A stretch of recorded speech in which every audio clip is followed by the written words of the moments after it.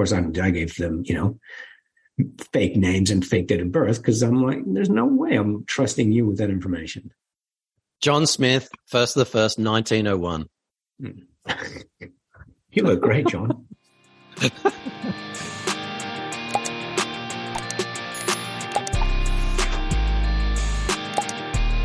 If you enjoyed this podcast, please subscribe, like, and share so we can find others like yourself.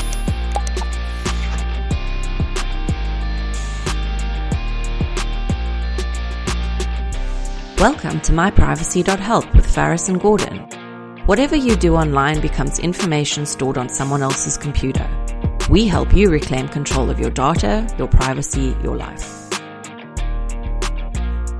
Hello, everybody. Welcome to another episode of MyPrivacy.Help. Did you know that everything you do online is actually stored on someone else's computer? And as we are about to discuss today, that is information that can potentially be hacked, stolen, and sold to highest or even just a very low bidder on the dark web. So I'm here with Gordon, and Gordon, I want you to tell people a bit about your background and basically why we started MyPrivacy.Help. Hey, Faris, that was not the introduction we agreed upon, but that's okay. I'll fix it on the fly. Well, no, I think it's important that people know that you know what you're talking about, because I have started taking online privacy and security a lot more seriously since I've been getting to know you on a professional basis. But it is important that you tell people what your background is and basically what your bona fides are in this area. Fair enough, Faris. Fine. Before we get started, though, head across to myprivacy.help/podcast. That will have all the links to all the platforms that we're on, from video to audio only, and whatever you're listening to this on now. This is only the second episode. So we've done a couple of episodes of recording, but this will be the second episode published. So we would appreciate it if you like, follow, subscribe, share, review, all that kind of stuff. It helps us to get popular and spread this educational content to people like yourself who are listening to it. So myprivacy.help/podcast. Well, with that plug out of the way, Faris, my background is in computer science, IT, information systems, whatever you want to call it. But yeah, I was really interested from what we call sort of the back end kind of thing in terms of databases, networking, security. So you have the front end, which is usually programmers. They do the websites and the interfaces. The back end does databases, networking, security, hosting of sites, and everything in between. And for whatever reason, maybe that's because I'm artistically challenged and I am creatively challenged as well. I kind of suck at that interface design and that's where I sort of ended up. So most of my jobs and my university degrees have come through that, computer science. And sorry, I'm going to interrupt you for a second because you're doing a typical thing of underselling yourself. When you say your jobs and university degrees, what university degrees do you have, and who did you work for, and what did you do? Well, I was about to get into that before you rudely interrupted me. By the way, this is only our second episode, but Faris and I have been doing another podcast, so we're like an old married couple that just bicker with each other. BitcoinBasics.help if you want to have a listen to that. My degrees, well, I've got a Master of Computer Science. I've also got a Master of Education as well. And I did that when I was teaching internationally. I was teaching computer science in high school in Southeast Asia. And I majored in information security. So that's sort of, as I was saying before, databases networking, and especially how data flows throughout a system and designing systems that can be secure. So talking about data leaks, talking about hacking. I kind of know a little bit about that. And one of my first jobs was to work for one of Australia's biggest banks. So I got the good and the bad of that. The good was I got an awesome experience and I worked with some amazing people who were a million times smarter than me, and I sponged off them. I guess the reality was you think of a bank being super secure and being really particular about its processes and procedures. No, You just heard basically every single day of something that was failing, something that was broken, from ATMs being hacked to all kinds of things. So I got a good experience in terms of the reality versus the theory in terms of computer security. And security and privacy are intertwined. And on this podcast, we talk about them a lot. Sometimes you can't really have privacy without security and vice versa. But I've always kind of been that kind of person who was always interested in not hiding my information or my data, but how to keep it protect and only optionally sharing what I need to share, the bare minimum. And so for whatever reason, Faris, that's my background. That's what I've worked in. And that's my persona. Other people call me extremely paranoid, but you know what? In cases like this, it's good to be extremely paranoid because you will thank yourself. Yeah. Now, when you say in cases like this, we're actually jumping on today because there's a specific case we want to talk about, and that's what's happened recently in Australia with Optus. From my understanding, there's been a huge security breach where how many millions of customers' personal information has been hijacked? Yeah, so full disclaimer, I'm not a lawyer, I'm not a journalist. I'm just giving you some broad strokes of information of what I've read online. I think this story is evolving, so there'll be more information that comes out. But yeah, to summarize what's happened, Optus left their front door open and not unlocked. They left their front door open and they had 11.2 million people inside their house. And they started to realize when several people started to walk through their front door, that's maybe not a good thing. So then Optus decided to close their front door and say, well, we've closed the problem. We've fixed the problem. Sorry about all that information that's been leaked. Sorry, when you say they left their front door open, can you give a bit of detail? What does it actually mean? Yeah, of course, I'm being pessimistic. And I think this is important. So for people who aren't Optus customers, Optus is one of the largest. Correct me if I'm wrong, Faris. I think it's the second largest. It is the second largest telecom company in Australia. And as far as I know, it's reported there are 11.2 million customer records that were breached. And you think about the population of Australia, that's about half the country. 40%. Yeah, just under half the country. So this is a huge data leak. And if you're not with Optus, so if you're in Australia and you're like, I'm with Telstra, or you're in the UK and you're with British Telecom or Virgin or whoever, or you're in the USA and you're like, I've got AT&T, Verizon, just replace the word Optus for your internet service provider. So this is applicable to you just because they haven't been hacked. As we said before, there are two kinds of businesses, those that have been hacked and those that will be hacked. I think this is a good reality check and a good sort of use case as to maybe what you could do to sort of mitigate and protect yourself against these kind of data leaks. So, sorry, I'll get back to they left the front door open. Was this just negligence? Was this something from you? I know you don't have too much detail because this is an evolving story, but any idea how this happened? Was it a really intricate hack or was it a simple one? It was a really simple hack, and I hate to use the word hacker because the analogy of like someone off the street saw that your front door was open, they rushed in, grabbed the TV and went out. That was a sophisticated burglary. Well, no, they just stole that because you left your front door open. Going into the particulars, and to be honest, Faris, the how and the why sort of thing is not as interesting because it's done, right? 11.2 million records, customers' information, not just present customers, but past customers as well. I'll give you a really quick explanation, but I don't think it's super important. Essentially, Optus left access through what is called an API. It stands for Application Programming Interface. It's just a fancy way of saying they left their customer database open. Now, what you would hope doing. Now, maybe they did that for marketing purposes. Maybe they did it for accounting, like who knows? Number one, that's probably a bad thing. But number two, if you did that, you would restrict it. You restrict it to certain users. You would need some sort of authentication, like some sophisticated username and password. You would make that read only, so you couldn't change it, all that kind of stuff. But apparently, no, they left it completely open with no login required. So what someone did is found the particular URL of that database, which was api.optus.com.au/whatever.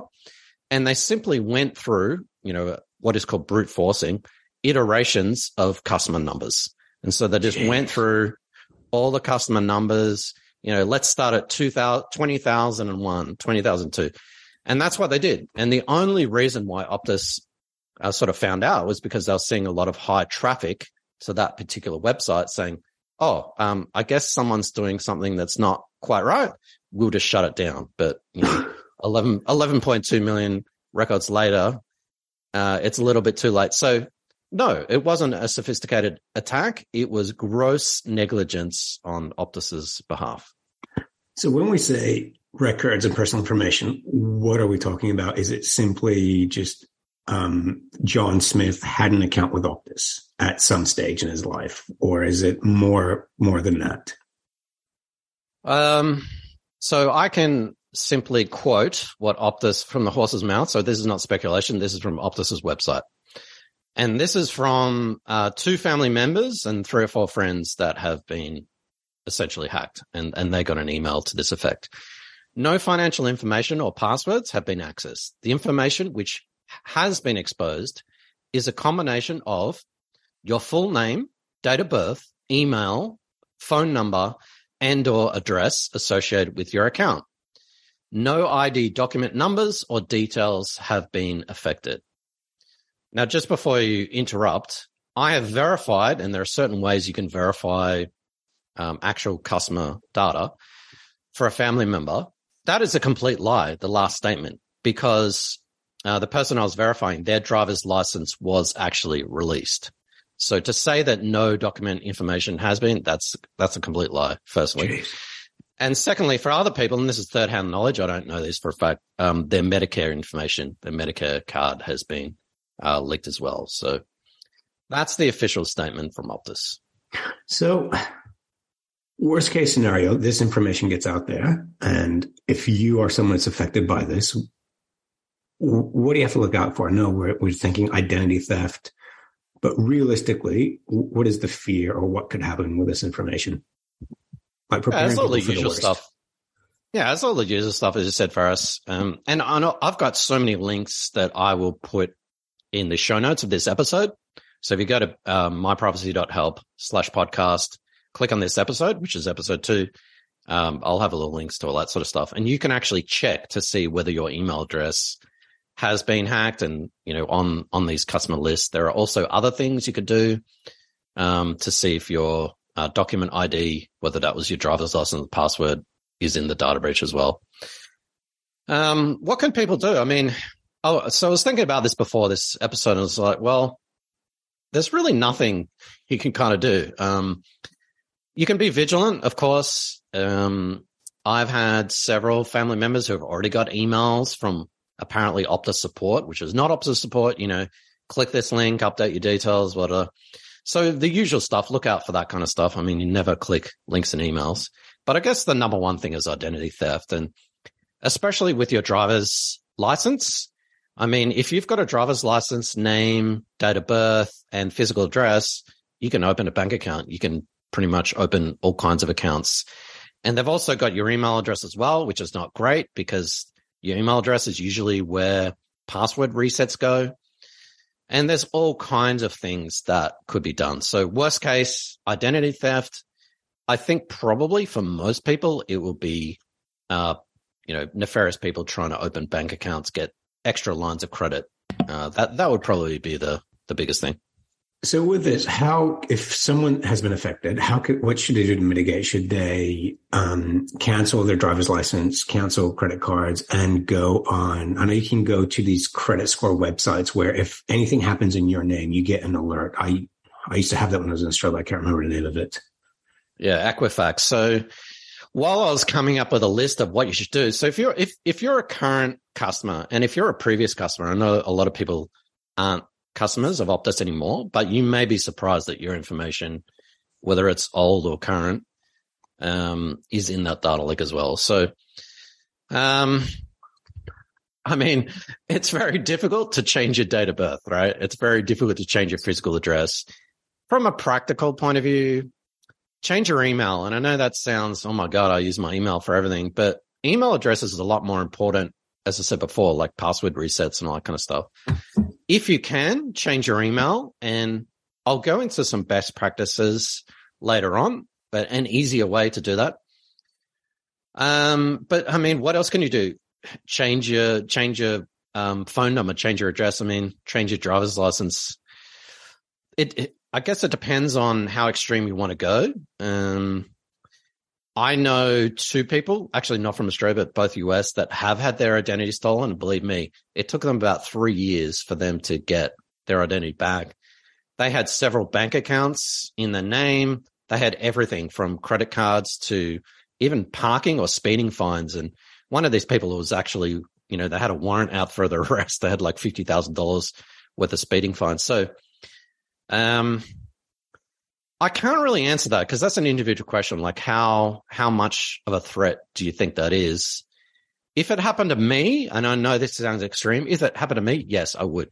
I would go down to the driver's license place and get a new driver's license with a new number, because the number one way to open all these things, whether it's a new phone number or credit card or bank account, is to have certain points of ID, and a driver's license is pretty much all you need to set up a new account. So yes, I would change my driver's license. So just on that, because your driver's license details have been accessed, it doesn't mean they hold a physical copy of your driver's license. So how can someone open a bank account if all they have are the numbers of your license? No, and a bank account's pretty extreme. But remember, a lot of these services do happen online. You all you need to do is provide a number, and you would hope that financial institution wouldn't just take a number, that make you take a selfie with it, or they'd make you scan or some of that. But you never know. There could be some other, get some quick credit, get some payday loans, all this kind of stuff. Like, who knows? Right. Yeah. So for anyone listening, if this has happened to you, it is worth being a little bit paranoid, because this is, some people have had their passport details out there. It is worth going the extra mile now, because as Gordon said, identity theft is not something you want to be a victim of, because recuperating from that and fixing that will be far harder than going through the effort now of getting new email addresses, canceling or upgrading your license. That will be a lot easier now than having to deal with the ramifications of identity theft. So Gordon, just talking about Optus, why were they holding all this information? You're talking about not just current customers, but even old customers.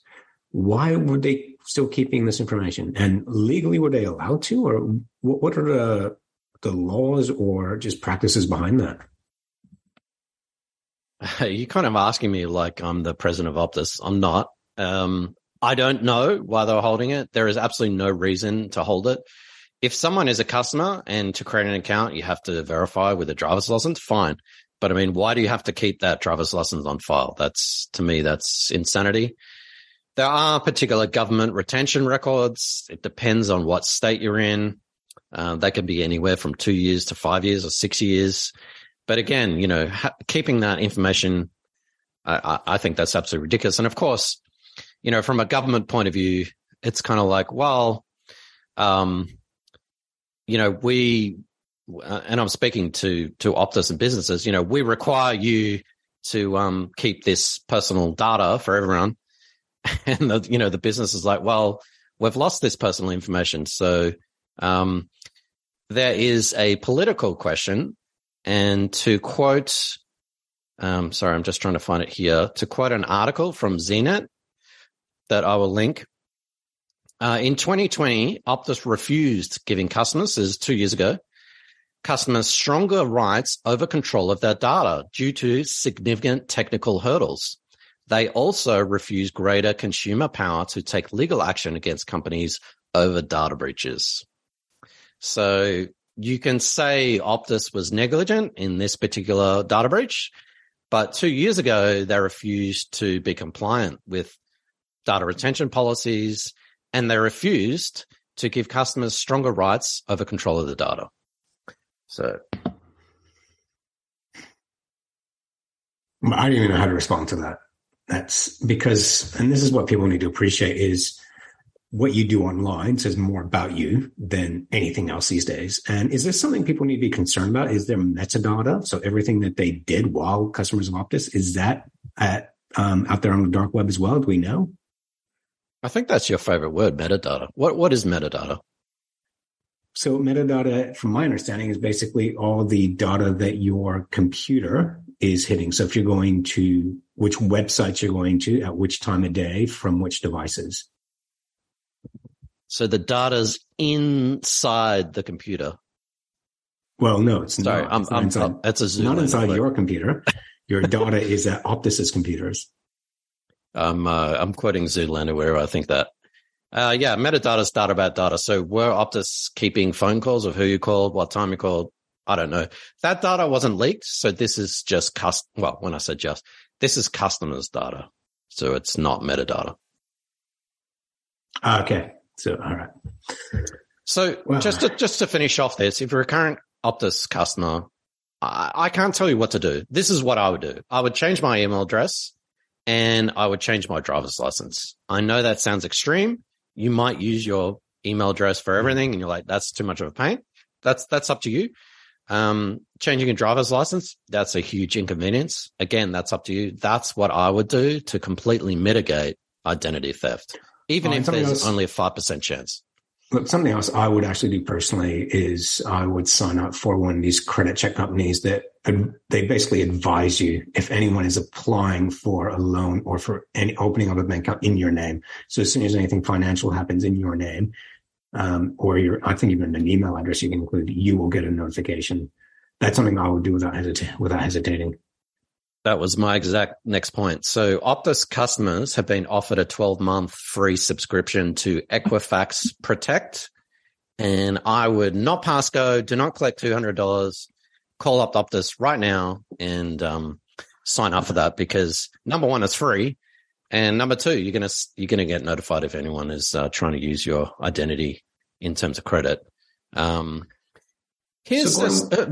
Before we go on to best practices, Faris, you read my mind. You may as well bring up. Of course. And there's no point doing a podcast without best practices. Like, you know, I've looked at blog posts and a couple of podcasts and YouTube videos. They're just bashing on Optus. Okay. But what can you do about it? Like if you're not an Optus customer, again, if you're British Telecom or Virgin in the UK or AT&T, Verizon in the US or in Australia with Telstra, who cares, right? Well, no, actually there's a lesson to be learned. And also we haven't even mentioned passwords. Like, it was actually lucky that passwords weren't breached, but we'll get to that.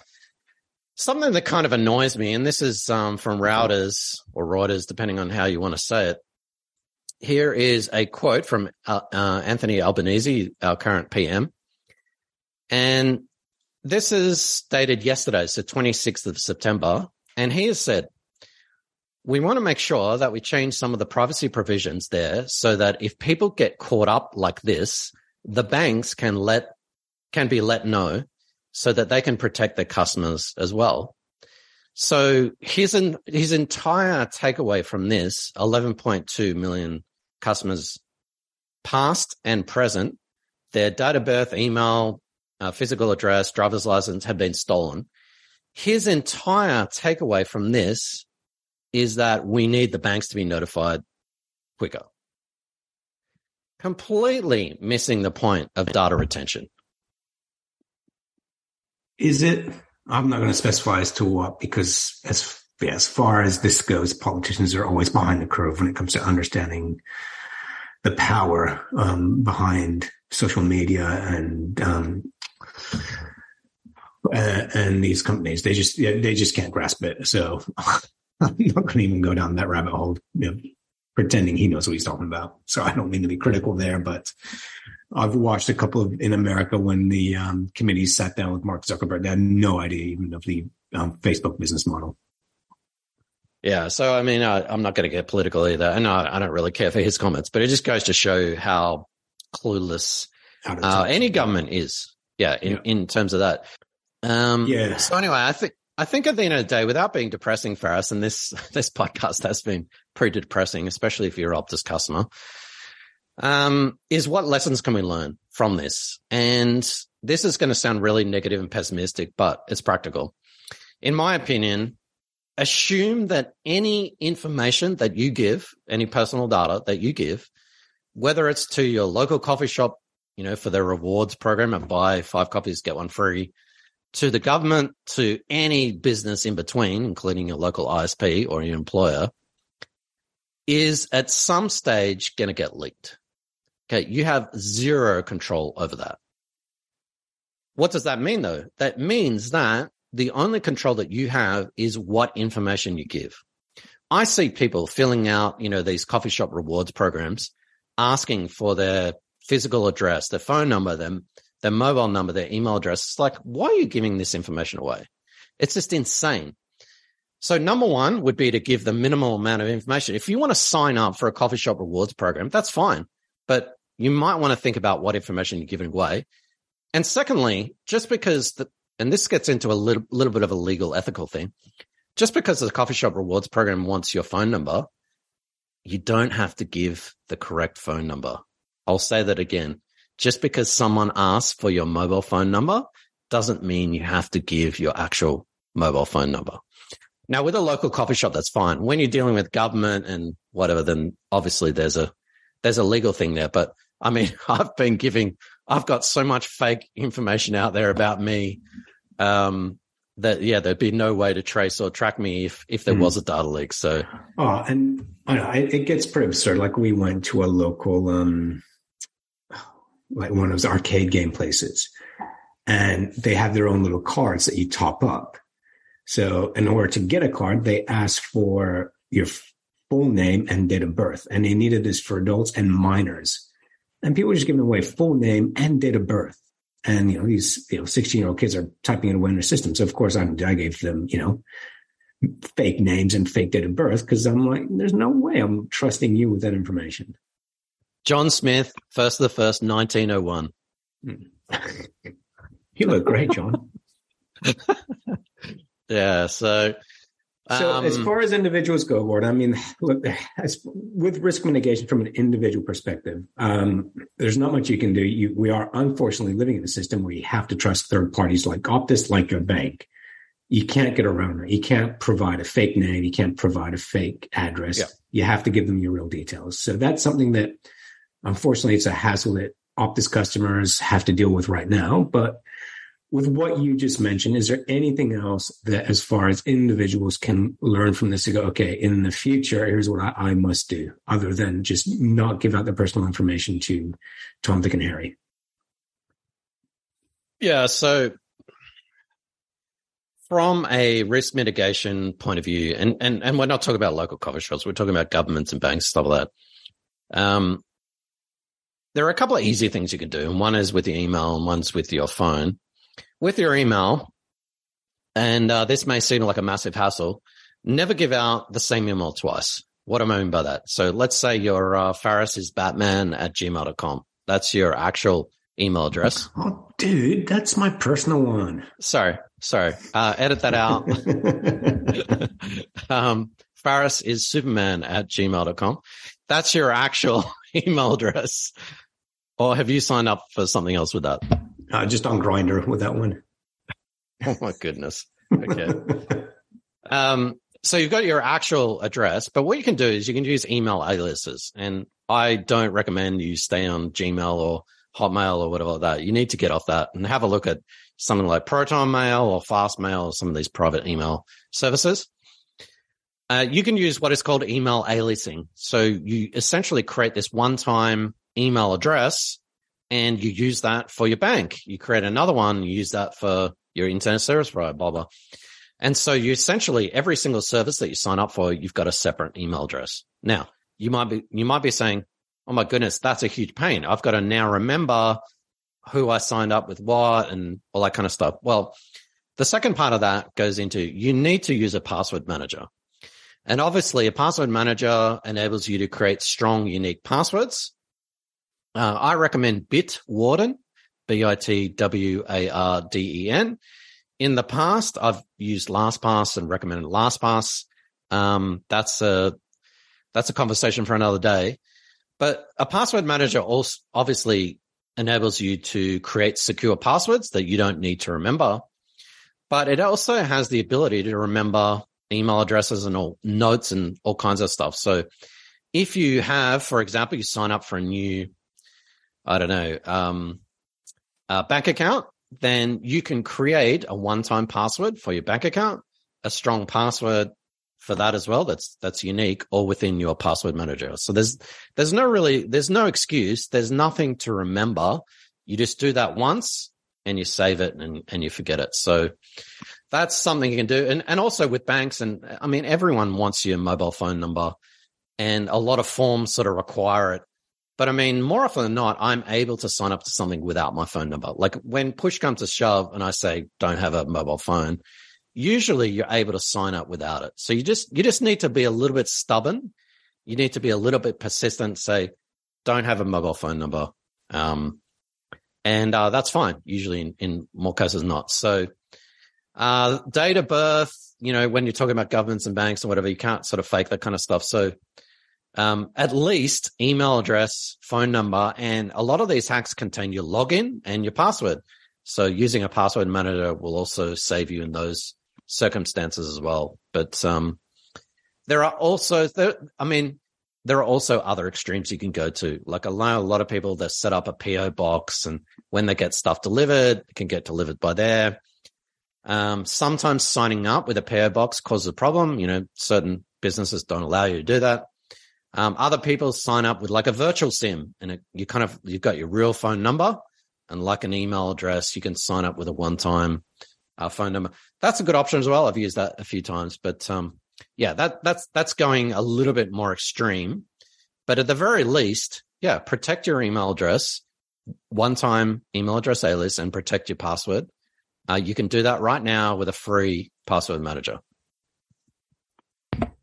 Well, I've run out of questions, Gordon, but thank you very much. I think it's a very, very good summary of what's going on and what people can do.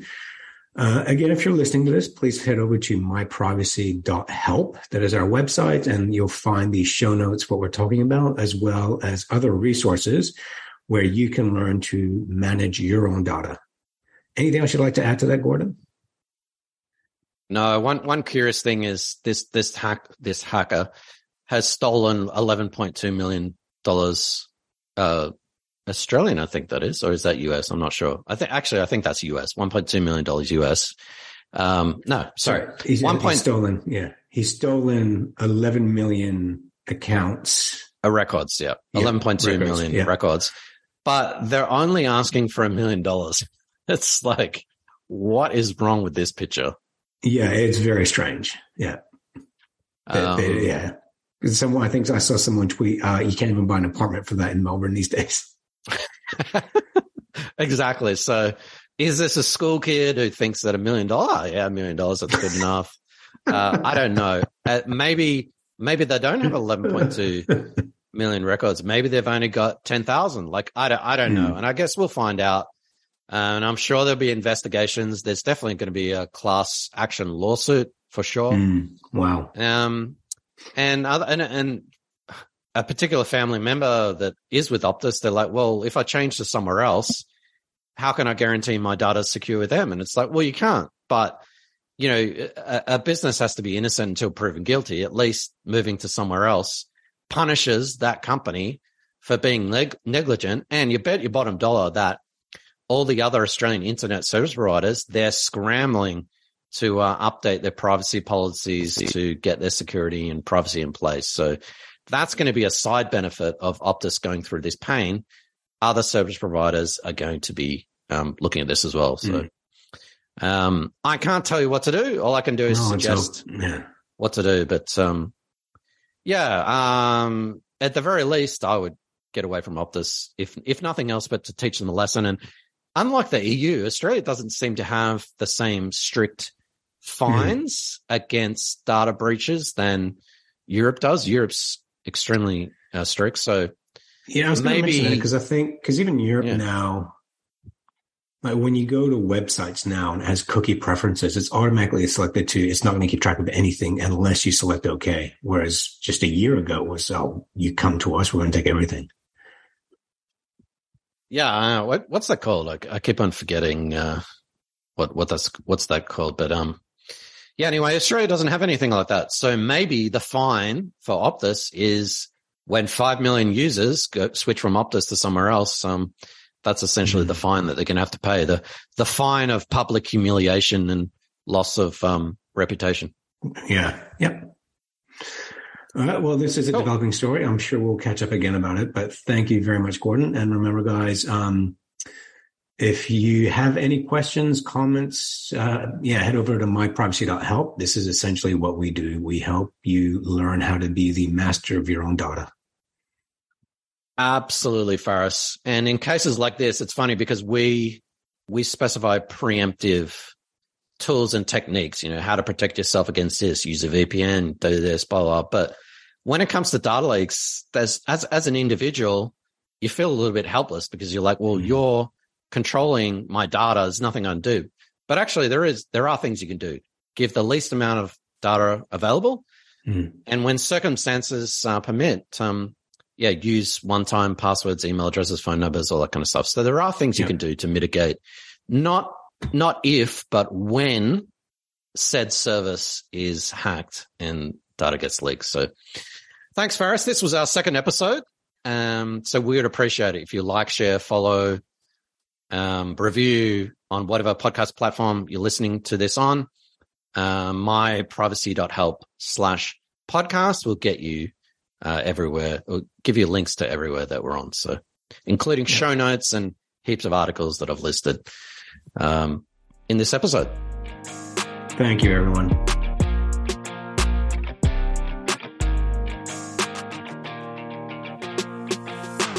Thanks for watching or listening. If you enjoyed this podcast, please like, subscribe, and share so we can spread this educational content to others like yourself. Visit MyPrivacy.Help.